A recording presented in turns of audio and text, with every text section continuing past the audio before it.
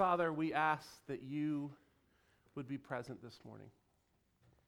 We ask that you would be with us, that as we sit and study your word and contemplate the truth of your gospel, that the meditations of our heart, that the words of our mouths, they would be acceptable to you. Holy Spirit, we ask that you would be our interpreter. Please illuminate your truth to us. Please convict us and remind us and teach us. And Jesus, thank you so much. You're so sweet to us. May we reflect and rest in that sweetness today. Amen. So, we are continuing our journey through the Gospel of Mark. If you're visiting with us today and you are unaware, we're going through the Gospel of Mark kind of story by story. At Red Tree Church, we tend to pick a book of the Bible and go through it piece by piece, and so that's what we're doing. So you can, I'm anxious to get to this, so we can just jump to it pretty quick here. If you want to grab your Bible and open it up to Mark chapter 3. If you don't have a Bible this morning, we would love to make sure the Word of God is available to you. We really, really care about the importance of the Word of God here at Red Tree. And so there are house Bibles at the edge of each row. If you need a Bible, you can just look uncomfortably at the person on the end row, and they will get you one. Listen, if you're sitting on the end, this is the exit row at Red Tree, right? Like, you get that extra leg room, but you are the Bible distributor for your row. So if anyone looks mildly uncomfortable and in need of the inspired Word of God, it is your job to get it in their hands. If you're using a house Bible, our passage today is going to be on page 544 or abouts, because some of them are different. Don't ask me why. They all look the same, but the page number is different on some of them. So we're going to be in Mark today, Mark chapter 3. We're going to be finishing out chapter 3 today. And before, as you guys are turning there, I want to give us just a quick overview, a quick reminder of where we've been. So, again, we've been in Mark now for several months. And so here's the main themes, kind of the feels of Mark so far. Remember that Mark is a gospel. It's the earliest written gospel that we have. It came very soon after Jesus' resurrection. Most likely written during the time of the Nero persecution, when the apostles were starting to be killed off, especially after Peter and Paul were martyred. That kind of rose the need to save and write down the teachings of the apostles. Remember, the focus of the early church, the obsession of the early church was accurately handing down the teaching of the apostles. And so Mark is an attempt to do that. It encapsulates the teaching of the apostle Peter. And so Mark gives us Jesus' life and message in these short stories, very quick, not a huge amount of detail. And the reason is pretty brilliant. Mark is written as this book that's meant to be read to the church, right? You can think of Mark as audio drama, right? And so the stories of Mark are short and quick and to the point. And the purpose there is that as you hear them, they will blend together and become the lens through which you interpret the book. Mark interprets itself, right, by how the stories are placed and what happens when. It gives us a clearer picture of who Jesus is and what his message was, right? And so what we've seen in Mark so far is that Jesus jumps on the scene as a rabbi in Galilee, in the north part of Palestine, and just blows up really quickly. He's baptized by John, and he starts preaching this really simple message. Jesus' message in Mark is basically this: repent and believe, for the kingdom is at hand, right? So what Jesus essentially says is God is doing something. The kingdom of God is here. It's now. Stop what you're doing. Drop everything and be a part of this. Don't think about it. Don't plan it out. Stop what you're doing and be a part of this kingdom. He then begins to back up this message through miraculous works, right? Jesus, as he's preaching this, he does things like heal the sick and free the unclean, cleanse the unclean, free the demonically oppressed. Jesus does these miraculous signs alongside his message that gives authority and weight to his message. And what we see in the first couple chapters of Mark is everyone latches onto this. This struck a nerve with the Jewish people under Roman oppression in the first century. They flock to Jesus' message and Jesus' miracles.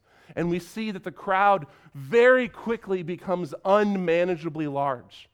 Huge crowds begin to hound Jesus. There's a couple stories in Mark that are basically getaway stories where he's like, you can imagine like the Scooby-Doo, right? And like they're running through the doors. Jesus is trying to get away from the crowds. It gets crazy really quickly. Because Jesus' ministry garners so much attention, it very quickly garners attention from the religious leaders of the day, the scribes, the Pharisees, the Sadducees, essentially the pastors or the elders over the Jewish people, the people who are keeping the Jewish faith, become interested in this rabbi very quickly. And you see essentially this escalation of conflict where they show up and they go, oh, this guy might be the Messiah. This might be the promised one who's going to restore God's people. And then Jesus refuses to fit into their mold and their expectation of what that Messiah would be like. And it grows in conflict where they're like, you keep doing these miracles, but you're not doing them the way you should. And it's back and forth until Jesus finally gets angry. And he kind of sets off the powder keg and he just goes, you guys don't get it. I'm not doing this. I'm not going to play your stupid game. And he kind of separates himself from the religious authorities. And what we find is that doesn't slow down his message at all. The crowds keep growing in spite of the fact that Jesus has stepped out from under the authority of the established rabbinic system and religious system of his day. In fact, the next story says the crowds are so large that Jesus is worried about being crushed by them. And so things get so big, and this brings us up to last week, where Jesus starts to divvy up the work. There's so much work to be done, so much to be declared, so much to be taught, so many to be freed and healed, that Jesus takes some of his followers, some of the people who are truly sold on the message, who are all in, who are not taking from Jesus or picking him apart, some of the people who are all in, and he essentially inaugurates the church, right? He begins to define what the church is. He invites others to join in the redemptive work of the kingdom. If you didn't listen to Jeff's sermon last week, you should go and catch it on the podcast or the app because he gave this text a way better treatment than I can give it in 2 seconds. But to sum it up for you really quick, Jesus, he calls these 12 apostles and he essentially tasks them with 3 things that can easily just be the blueprint for the church. He calls them to be with him, he calls them to preach his message, and he calls them to cast out demons. Now you're like, no, wait a minute. Wait just a darn minute. I was cool with the first 2. But the last one, you snuck it in there. No, this is true. The reality is, and this is a nuance to the way Mark chose to write and chose to present the story, but Jesus' physical, miraculous ministry, his hands-on ministry of blessing and freeing people, Mark linguistically pretty much just connects that to the idea of demonic oppression and freedom from demonic oppression.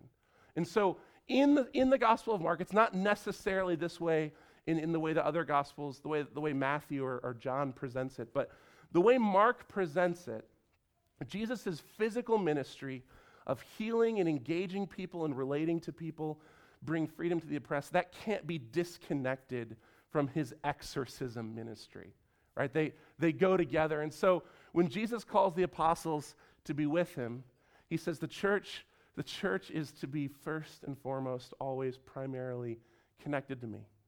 It's the definition of the church, the people who are with Jesus, right? The religious leaders even say later of the apostles, they were uneducated, but they could tell they had been with Jesus, right? So with him, they declare his message. They take the truth of the gospel. The kingdom is here. Stop what you're doing. Repent, believe. And they declare that. They join Jesus in the declaration of the kingdom of God. But they also join Jesus in the hands-on ministry of getting into people's lives and helping the hurting and freeing the oppressed, right? This is basically what Jesus calls the church to, is be with me, declare the truth of the gospel, and free the hurting. Come on. Like if that doesn't get you stoked about something, I don't know what to do with you. That brings us up to today's passage. So we're in Mark 3. We're going to start in verse 20, and we're going to read through the end of the chapter. The 20th verse of the 3rd chapter of the Gospel according to Mark tells us this. Then he went home. He calls all the apostles. Then he goes home. And the crowd gathered again so that they could not even eat. And when his family heard it, they went out to seize him, for they were saying, he is out of his mind. And the scribes who came down from Jerusalem were saying, he is possessed by Beelzebub, by the prince of demons, he casts out demons. And he called them to him, and he said to them in parables, how can Satan cast out Satan? If a kingdom is divided against itself, that kingdom cannot stand. And if a house is divided against itself, that house will not be able to stand. And if Satan has risen up against himself and is divided, he cannot stand, but is coming to an end. But no one can enter a strong man's house and plunder his goods unless he first binds the strong man. Then indeed he may plunder his house. Truly I say to you, all sins will be forgiven the children of men, and whatever blasphemies they utter, but whoever blasphemes against the Holy Spirit never has forgiveness, but is guilty of an eternal sin. For they were saying he has an unclean spirit. And his mother and his brothers came, and standing outside, they sent to him and called him. And a crowd was sitting around him, and they said to him, your mother and your brothers are outside seeking you. And he answered them, who are my mother and my brothers? And looking around at those who sat around him, he said, here are my mother and my brothers. For whoever does the will of God, he is my brother and sister and mother. And this is the word of the Lord. So there's a lot here, right? This is a long text, but we put it together for an important reason. So let's summarize kind of what happens here, and then we'll go back and we'll pick out a couple historic, linguistic, contextual things that I think will help us illuminate the text. That's going to draw us out to Paul and a couple of his teachings, and we'll probably end our time in Revelation, which is always a good way to end your time. Am I right? So that's how we're going to handle this. So the story is essentially this, right? Jesus has just called his apostles. He went away from the crowd. He went away into the wilderness, up on a mountain. He inaugurated the church. He called his followers to join with him in the work of the kingdom, be with him, declare his message, and free the hurting, right? And then he goes home. I love that transition. And then he went home. It was like, well, this was good, guys. See ya. See you around. Then he goes home. When he gets home, and this, by the way, speaking of Jesus' kind of home base, his base of operations for ministry, which is a home in Capernaum on the shore of the Sea of Galilee. We read about this same home in Mark several times. And this scene of this house in Capernaum presents to us this kind of crazy escalation. Every time we see this house, the crowd is bigger and bigger and bigger and bigger.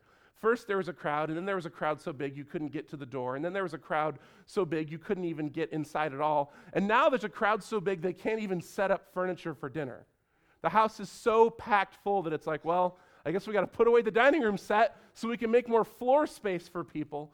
So he can't even eat, he can't even have a meal because there are so many people crowding to be with Jesus. Now this is interesting. His family hears about this, and they think, that boy had gone mad. And so they go to collect him, right?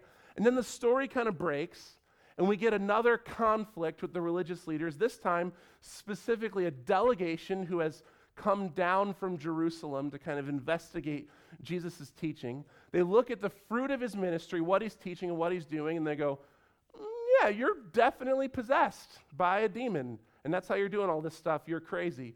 Jesus gets upset at that. He responds with a couple parables. He gives this kind of spooky teaching for us about an unforgivable sin.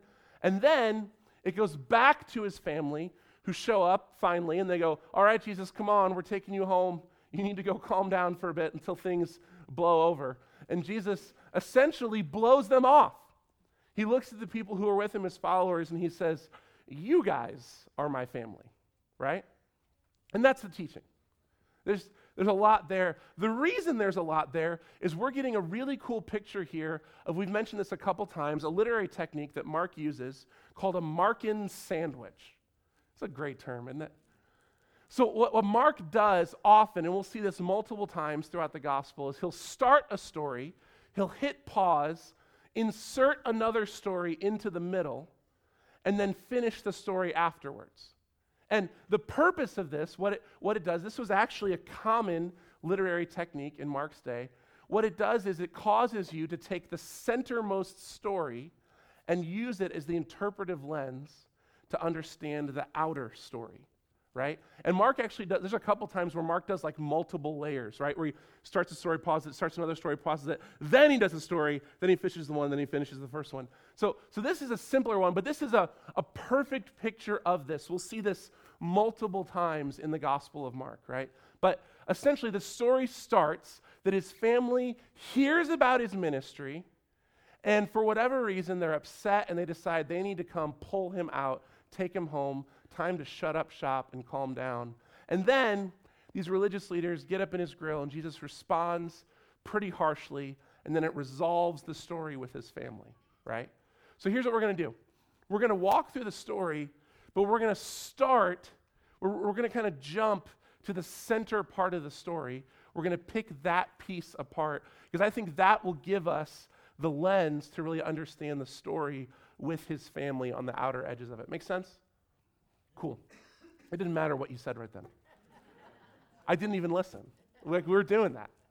So anyway, we know that Jesus has this lingering conflict with his family, right? Like there's something that's going to go down. But we pick up the story back in Jesus' house with the crowds, and there's this delegation who have come down from Jerusalem. By the way, just a little Bible trivia note. It doesn't matter what direction you head to or from Jerusalem in that day, you always come down from Jerusalem or go up to Jerusalem. That's always the high point. Like we think north, south, up, down. No. Jerusalem is the high point. So even though they're far north of Jerusalem, this delegation has come down from Jerusalem to visit Galilee. So they're down there, and that means a couple things. We don't really know who these guys are, except to say that they're religious leaders. They have authority. They might have been more connected with the Sadducees than the Pharisees that Jesus has been dealing with up to this point because they're from Jerusalem. But we don't actually know that. What's important to note is they see his message. They see the fruit of what he's doing. They see what's going on, and their summary of Jesus' message is, yeah, he's totally possessed, right? Yeah, this dude straight up has a demon. And not just any demon. This dude's got Beelzebub, which is such a creepy thing to say. But the short version of this, to not spend too much time on it, is that this was essentially one of the things the Jews of this day would do is they would take neighboring deities, the religious systems of the cultures around them, and they would just go, oh, you worship that God? Well, guess what? He's a demon. And they would just make this hierarchy of different demons based on the religions of the people around them. And so Beelzebub is this kind of creature, this mythical creature they had created based on a neighboring religion. He's this awful, evil king demon dude. And essentially his name kind of translates to like the Lord of the dung heap or the Lord of the swarm of flies or something like that. So it's a major insult. They're like, oh, you're not just possessed, you're possessed by this demon king guy, and that's how you do this stuff. And Jesus responds pretty intensely, right? He gets angry at this. He responds with these two parables. I think it's interesting to note, right, that Jesus has pretty much already established his relationship with the religious leaders of his day at this point, right? Like, they've already said, we're done with this guy. We saw in verse 6 that the Pharisees and the Herodians, some of the other kind of cultural, social, religious leaders have already said, dude, we've got to get rid of this guy. There's already plots going on to destroy Jesus. But in the midst of that, while those plots are being developed, these guys take it upon themselves to discredit Jesus, right? To say, hey, you're doing this ministry, but hey, everybody, you shouldn't listen to this guy. He's got a crazy demon prince inside him. That's how he's able to do this. So Jesus responds with these two parables. And I think we'll pick those apart real quick. The first one is this parable he gives about a divided house or a divided kingdom, right? And this parable is pretty simple. He essentially just says, how can Satan cast out Satan? If a kingdom is divided against itself, that kingdom cannot stand. And if a house is divided against itself, that house will not be able to stand. If Satan has risen up against himself and is divided, he cannot stand, but is coming to an end. Jesus uses this parable to just refute the logic of their argument, right? So he says, so you're telling me that I'm using demon power to cast out demons? That doesn't work. If a house is divided against itself, it's chaos, right? Like the Jews know from their own like cultural history what happens when there's not peace in the house of the king, right? Israel suffered from civil war that cut it in half and that ruined its power basically forever as a player and contender as a country. So they understand this idea that if a house is divided against itself, if a kingdom is divided, things just aren't going to go well. And so Jesus just says, that doesn't even make sense. What you're saying is stupid. If I was using demon power to cast out demons, I would be using Satan to defeat Satan. Why? Why would he do that, right? And again, this parable is relatively simple for us, mostly because he explains it right there. But I think there's something important for us to camp on here, because Jesus actually assumes a bit of worldview in his listeners that we don't probably assume in this space. And that's this: Jesus assumes an understanding of the reality of spiritual warfare in his listeners, right? He kind of speaks into this understanding of the world where he says, listen, Satan is out and he is fighting against God's plan. And why would he ever do anything that gives him losses? Why would he be divided against himself, right? So he kind of sets the stage for this worldview that a lot of us like to acknowledge with lip service, but like to basically ignore in the majority of our life because it's creepy to think about, right? But Jesus uses this warfare kingdom language, right, to say, listen, Satan's kingdom is not divided. It is quite unified in what it's doing. And what it's doing is bad, right? That's good for us to dwell on that for a minute. Because in our modern world that is materialistic and that is driven by observation and scientific method, it is easy to dismiss the reality of spiritual warfare. That there is an enemy who is seeking to kill and to destroy, who actually desires that individual believers would suffer and would be mired in their flesh and in their sin. That's good to acknowledge that reality, right? And when we can talk about, extremes of that and those things, but to dismiss that is to dismiss the teaching of Jesus and the teaching of the Scripture, right?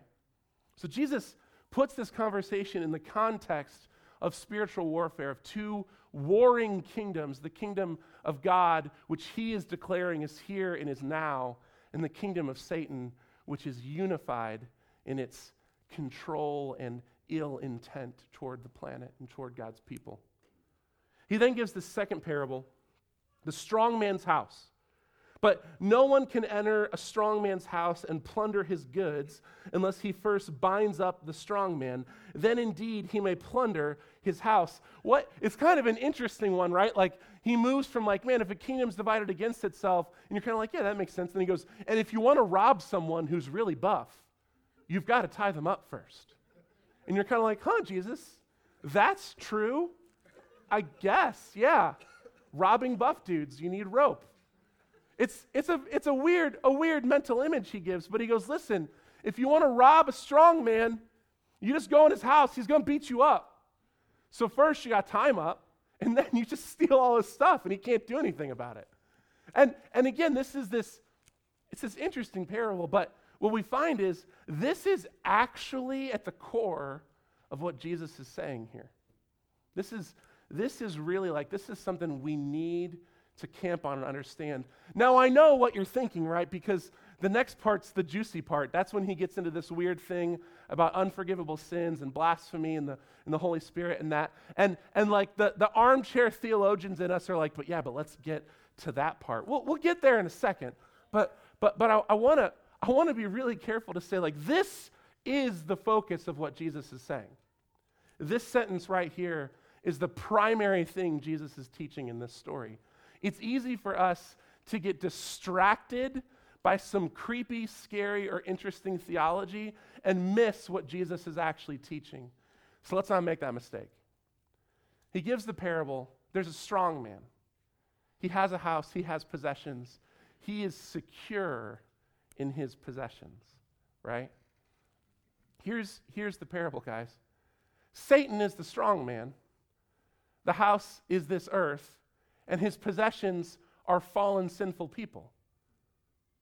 Guys, the earth has been cursed by sin. People have been separated from their one true God, and the kingdom of Satan is exhibiting authority over the fallen and cursed creation. We see that throughout Scripture. Satan is confident in his strength to defend his possessions, which, by the way, in his mind are you, right? Jesus is talking about the oppressed here. He's talking about those who have been dominated by the curse, by the fall, by sin, who are safe and secure in the possession of our ultimate enemy. And he says, who can break them out? Who can free them? Who can do that? Well, you need someone who's stronger than the strong man. Someone who can come and tie him up and then rob him blind while he watches, and he can't do anything about it. Beloved, Jesus is the stronger strong man. Come on. What he's saying here is that I'm going to go and tie up Satan, and I'm going to take all his stuff, and he won't be able to do anything about it. That's the work Jesus is doing. This is not a kingdom divided against itself. This is not Satan doing some weird double espionage thing. This is the God of the universe saying, I'm stronger than you. You don't get to keep this stuff. It's mine. Come on. I'm getting ahead of myself, though. Let's keep going. After this, we get into this notorious passage, right, where Jesus declares this eternal sin of which there is no forgiveness. All the sins, all the blasphemies will be forgiven, but whoever blasphemes the Holy Spirit has committed an eternal sin and will have no forgiveness. I'm going to be real with you guys. I'm not going to camp here long because you all have access to Google. And this is not a heavily disputed passage. Like, I actually thought we'd have to spend some time here until I started doing research and found out, like, 9 out of 10 textual critics and theologians I read pretty much all agree on this, like, regardless of their theological slant. There's some nuance to the grammar here that doesn't translate well into English, but to give you the really short version, and by the way, like, I'm 100% on this. I know texts like this can be really scary to us, and they can mess with us. We can read a text like this and go, man, like, can I do something so bad that, like, even though I want Jesus, I can't have him? That he'll look at me and say no? And then you kind of do this like, oh my gosh, like, how can I be assured in my salvation? Like, what if what does it actually mean to blaspheme the Holy Spirit? Because I've said awful things. You know what I mean? Like, it can lead us down this road of fear. And I would encourage you guys, if you struggle with a fear of the assurance of your salvation, please, please, please contact one of our pastors. We would love to sit with you and talk to you about what Jesus himself taught, about how secure you are in his love. We would love to talk to you about that. Because what's being said in this passage, it doesn't nuance out well in the English, but what he's essentially saying to these guys is, listen, you are the established, trained, theologian, religious leaders. You are accountable to God to shepherd his people, to point them to the redeeming work of God. And you are so caught up in your flesh, you are so missing God that you are looking at the very work of God and calling it the work of Satan. This harkens back directly to Jesus' confrontation with the Pharisees in the synagogue, where he says, does it honor God to do good or to do evil? And they stare at him blankly. What Jesus says to these guys is, he goes, oh my goodness, how hard is your hearts to see the very work of God and to call it Satan? My goodness, how could you miss me so drastically?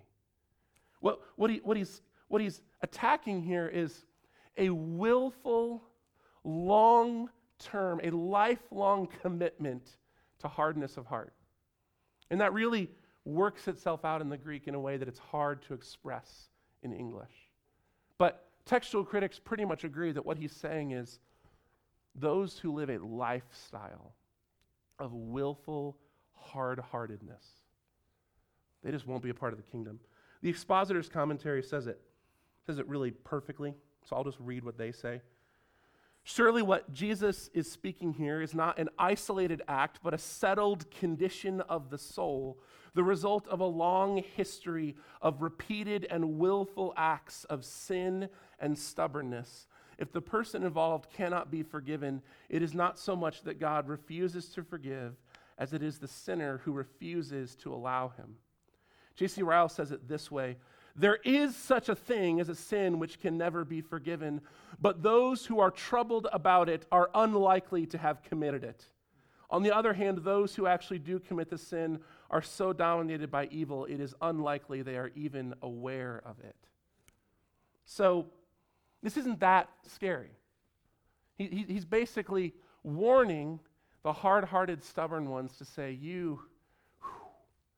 man, if you stay on this road, if you stay on this road, there's nothing I can do for you. Right? So, that's that. Again, man, if that's something that burdens you, that eats at your heart, please come find one of your pastors. Please, please, please. Don't sit in that fear. That's not what God has for you. Amen. So the story continues, and Jesus' family shows up finally, and they go, Jesus, come out. I think it's funny to note here, the word it uses where it says they came to seize him, that's literally the word for arrest. Like, they're here ready to tie up Jesus and drag him home and be like, listen, boy, you got to stop this. And there's a couple things here that we can really easily miss. I'm gonna move through this quickly because there's not a huge point in staying here. But the thing we miss in this story is this. First off, Jesus is operating in a culture where the ethics are not so much determined by right and wrong, but by shame and honor. The scripture was written, both the Old and New Testament, in a predominantly shame-honor culture. That's kind of foreign to us, and so we can miss some nuance to how people make decisions in that day. But the thing you need to understand is, in that day, the family was incredibly unified, and the authority of the family was much more established than it was in our day. In that day, if your mama was still alive, you still did what she said. Pure and simple. Some of you are from the South, and you're like, yeah, that makes sense. But that is kind of weird to us, right? But in this day, the eldest surviving members of the family, they were the authorities. And when if something were to bring honor or shame onto the family, that would be something everyone in the extended family was passionate about addressing.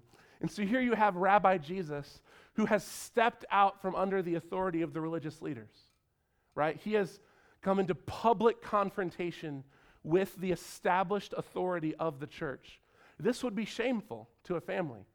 Think about how intense that would have had to have been for Mary, who spoke to the angel about who Jesus was, to be like, oh, we got to bring this boy home, right? Like, whatever's going on here, it must be weightier than it reads to us, because Mary had no excuse to not know who Jesus was and what he was doing, and yet they're upset enough that they show up to get him, right? And Jesus shuts them down, which again would have been scandalous in that day, in that culture. For someone to be like, yo, your mom is outside looking for you. You drop what you're doing and you go. And when Jesus is just like, who? You can imagine the room being like, and he looks around at his followers, at the people who are with him, these people he's commissioned, these people he's serving, and he says, now this is my family. Man, there's weight to that proclamation that we don't understand fully. There's weight to that we don't fully get. And it comes back to this. The reason I think the story about the religious leaders interprets the story about the family is this. Jesus has stepped outside of other sources of authority. the people who should have recognized him, the people who should have been his biggest cheerleaders, who should have been his apostles going out and doing his work, the people who should have been proclaiming his message and drawing more in, the pastors of the day and his own blood family, are the people who most intensely miss him. Totally miss him. Totally miss him. And Jesus' response to that is to just step out from under their authority. He's like, what's that? You don't get what I'm doing? Well, it's kind of important, so I'm going to keep doing it. And then his family is like, they don't get what okay, I'm just going to keep doing it. I'm just going to make a new family. If you guys aren't going to be in this with me, we're just going to build the church. Church will be in it with me. That's intense. That's really intense. What Jesus is saying here is that the kingdom is so important, it supersedes the authority, the established and obeyed authority structures of the day, which, by the way, those authority structures were set in place by God in Scripture, right? The Jews ordered their life around the priests, around the rabbis, and around the family because God told them to order their life around family and spiritual authority. And Jesus says the kingdom is so important that I will step outside of those things. And I will establish new spiritual authority and new familial authority. That's intense.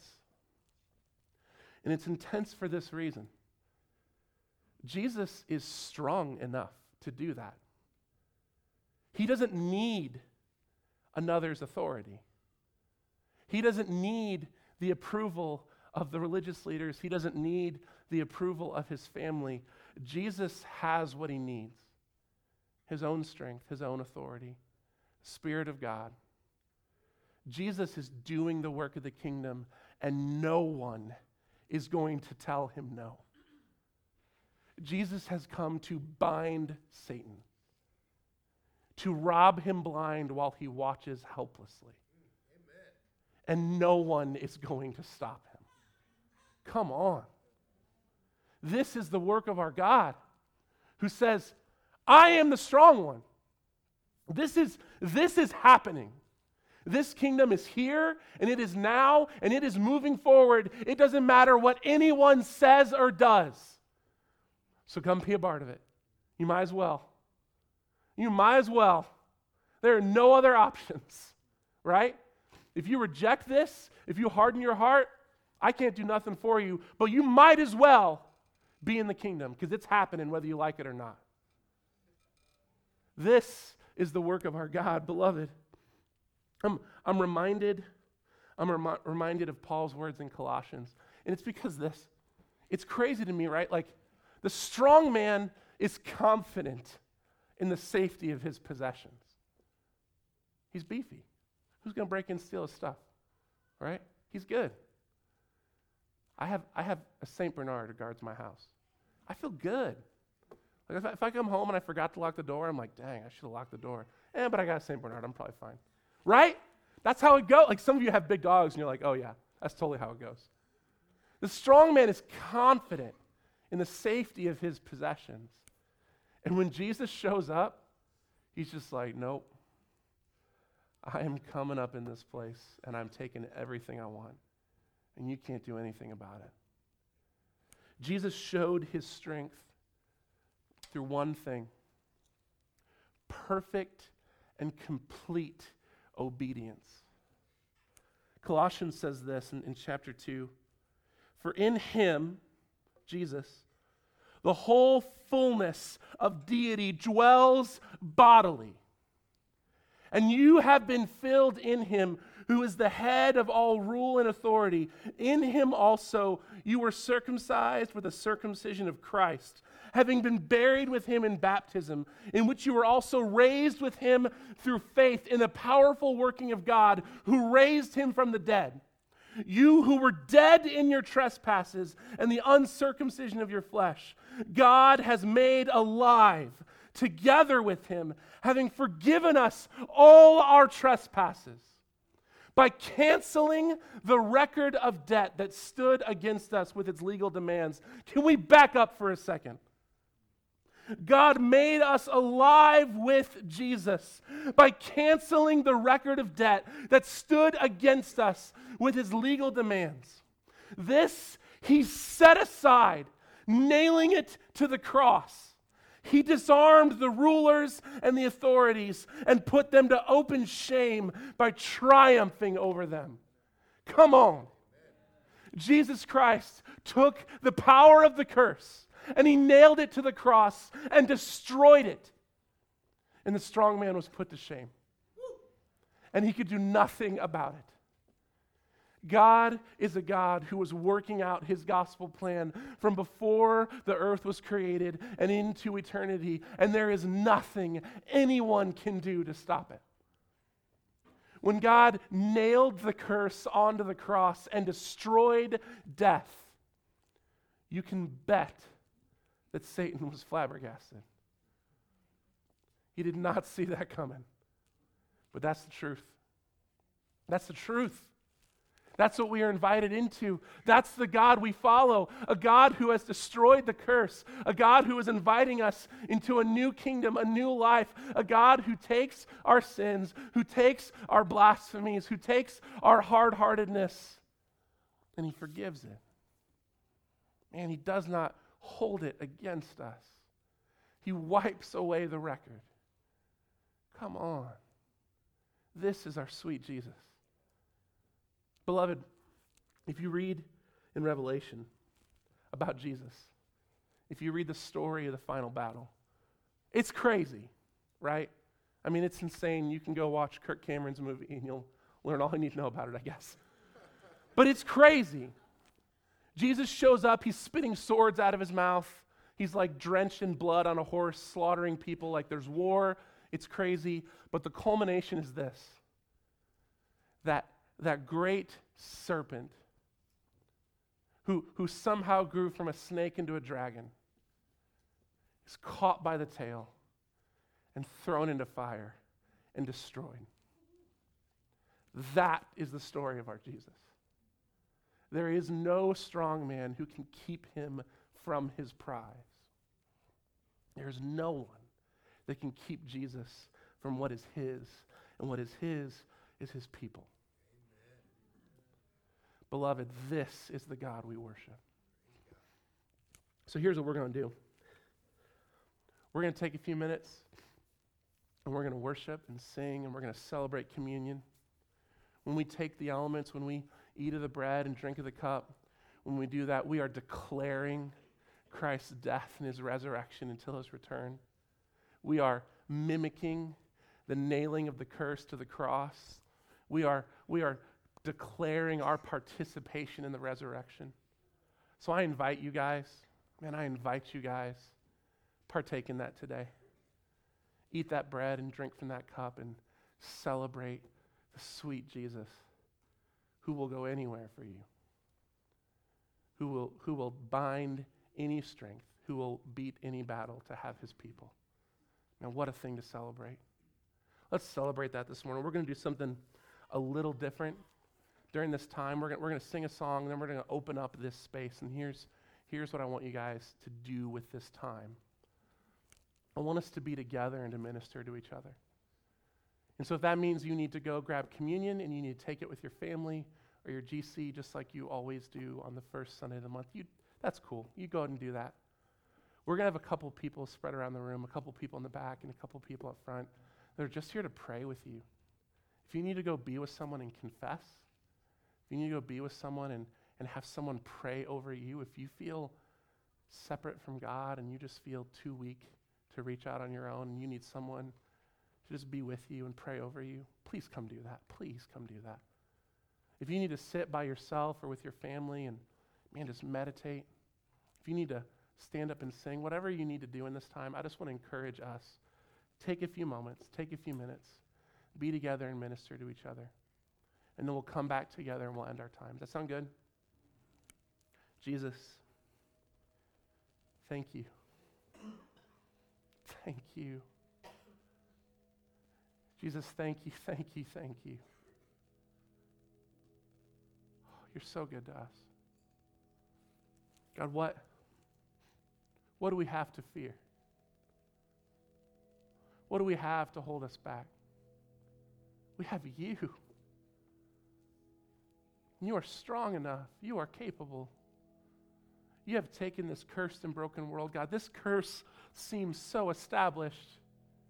It seems so real. It seems so eternal. We're so drenched in it, God. From birth, all we see is brokenness and curse. All we know is death and hurt and oppression. We've never known a world where people didn't die. It seems so permanent. But Jesus, you're so strong. Jesus, you're so good. You're so loving. You take that which seems like it has the final word on this world and you break it over your knee. Jesus, thank you. Thank you for freedom. Thank you for life. Thank you for gospel. Jesus, thank you for nailing the curse to the cross. Jesus, may we participate in that freedom. May we find joy and life in you, forgiveness and confidence in you. Jesus, change our hearts. Make us like you. Bring about your kingdom now. Use us to bring it about. We trust you for these things. Amen.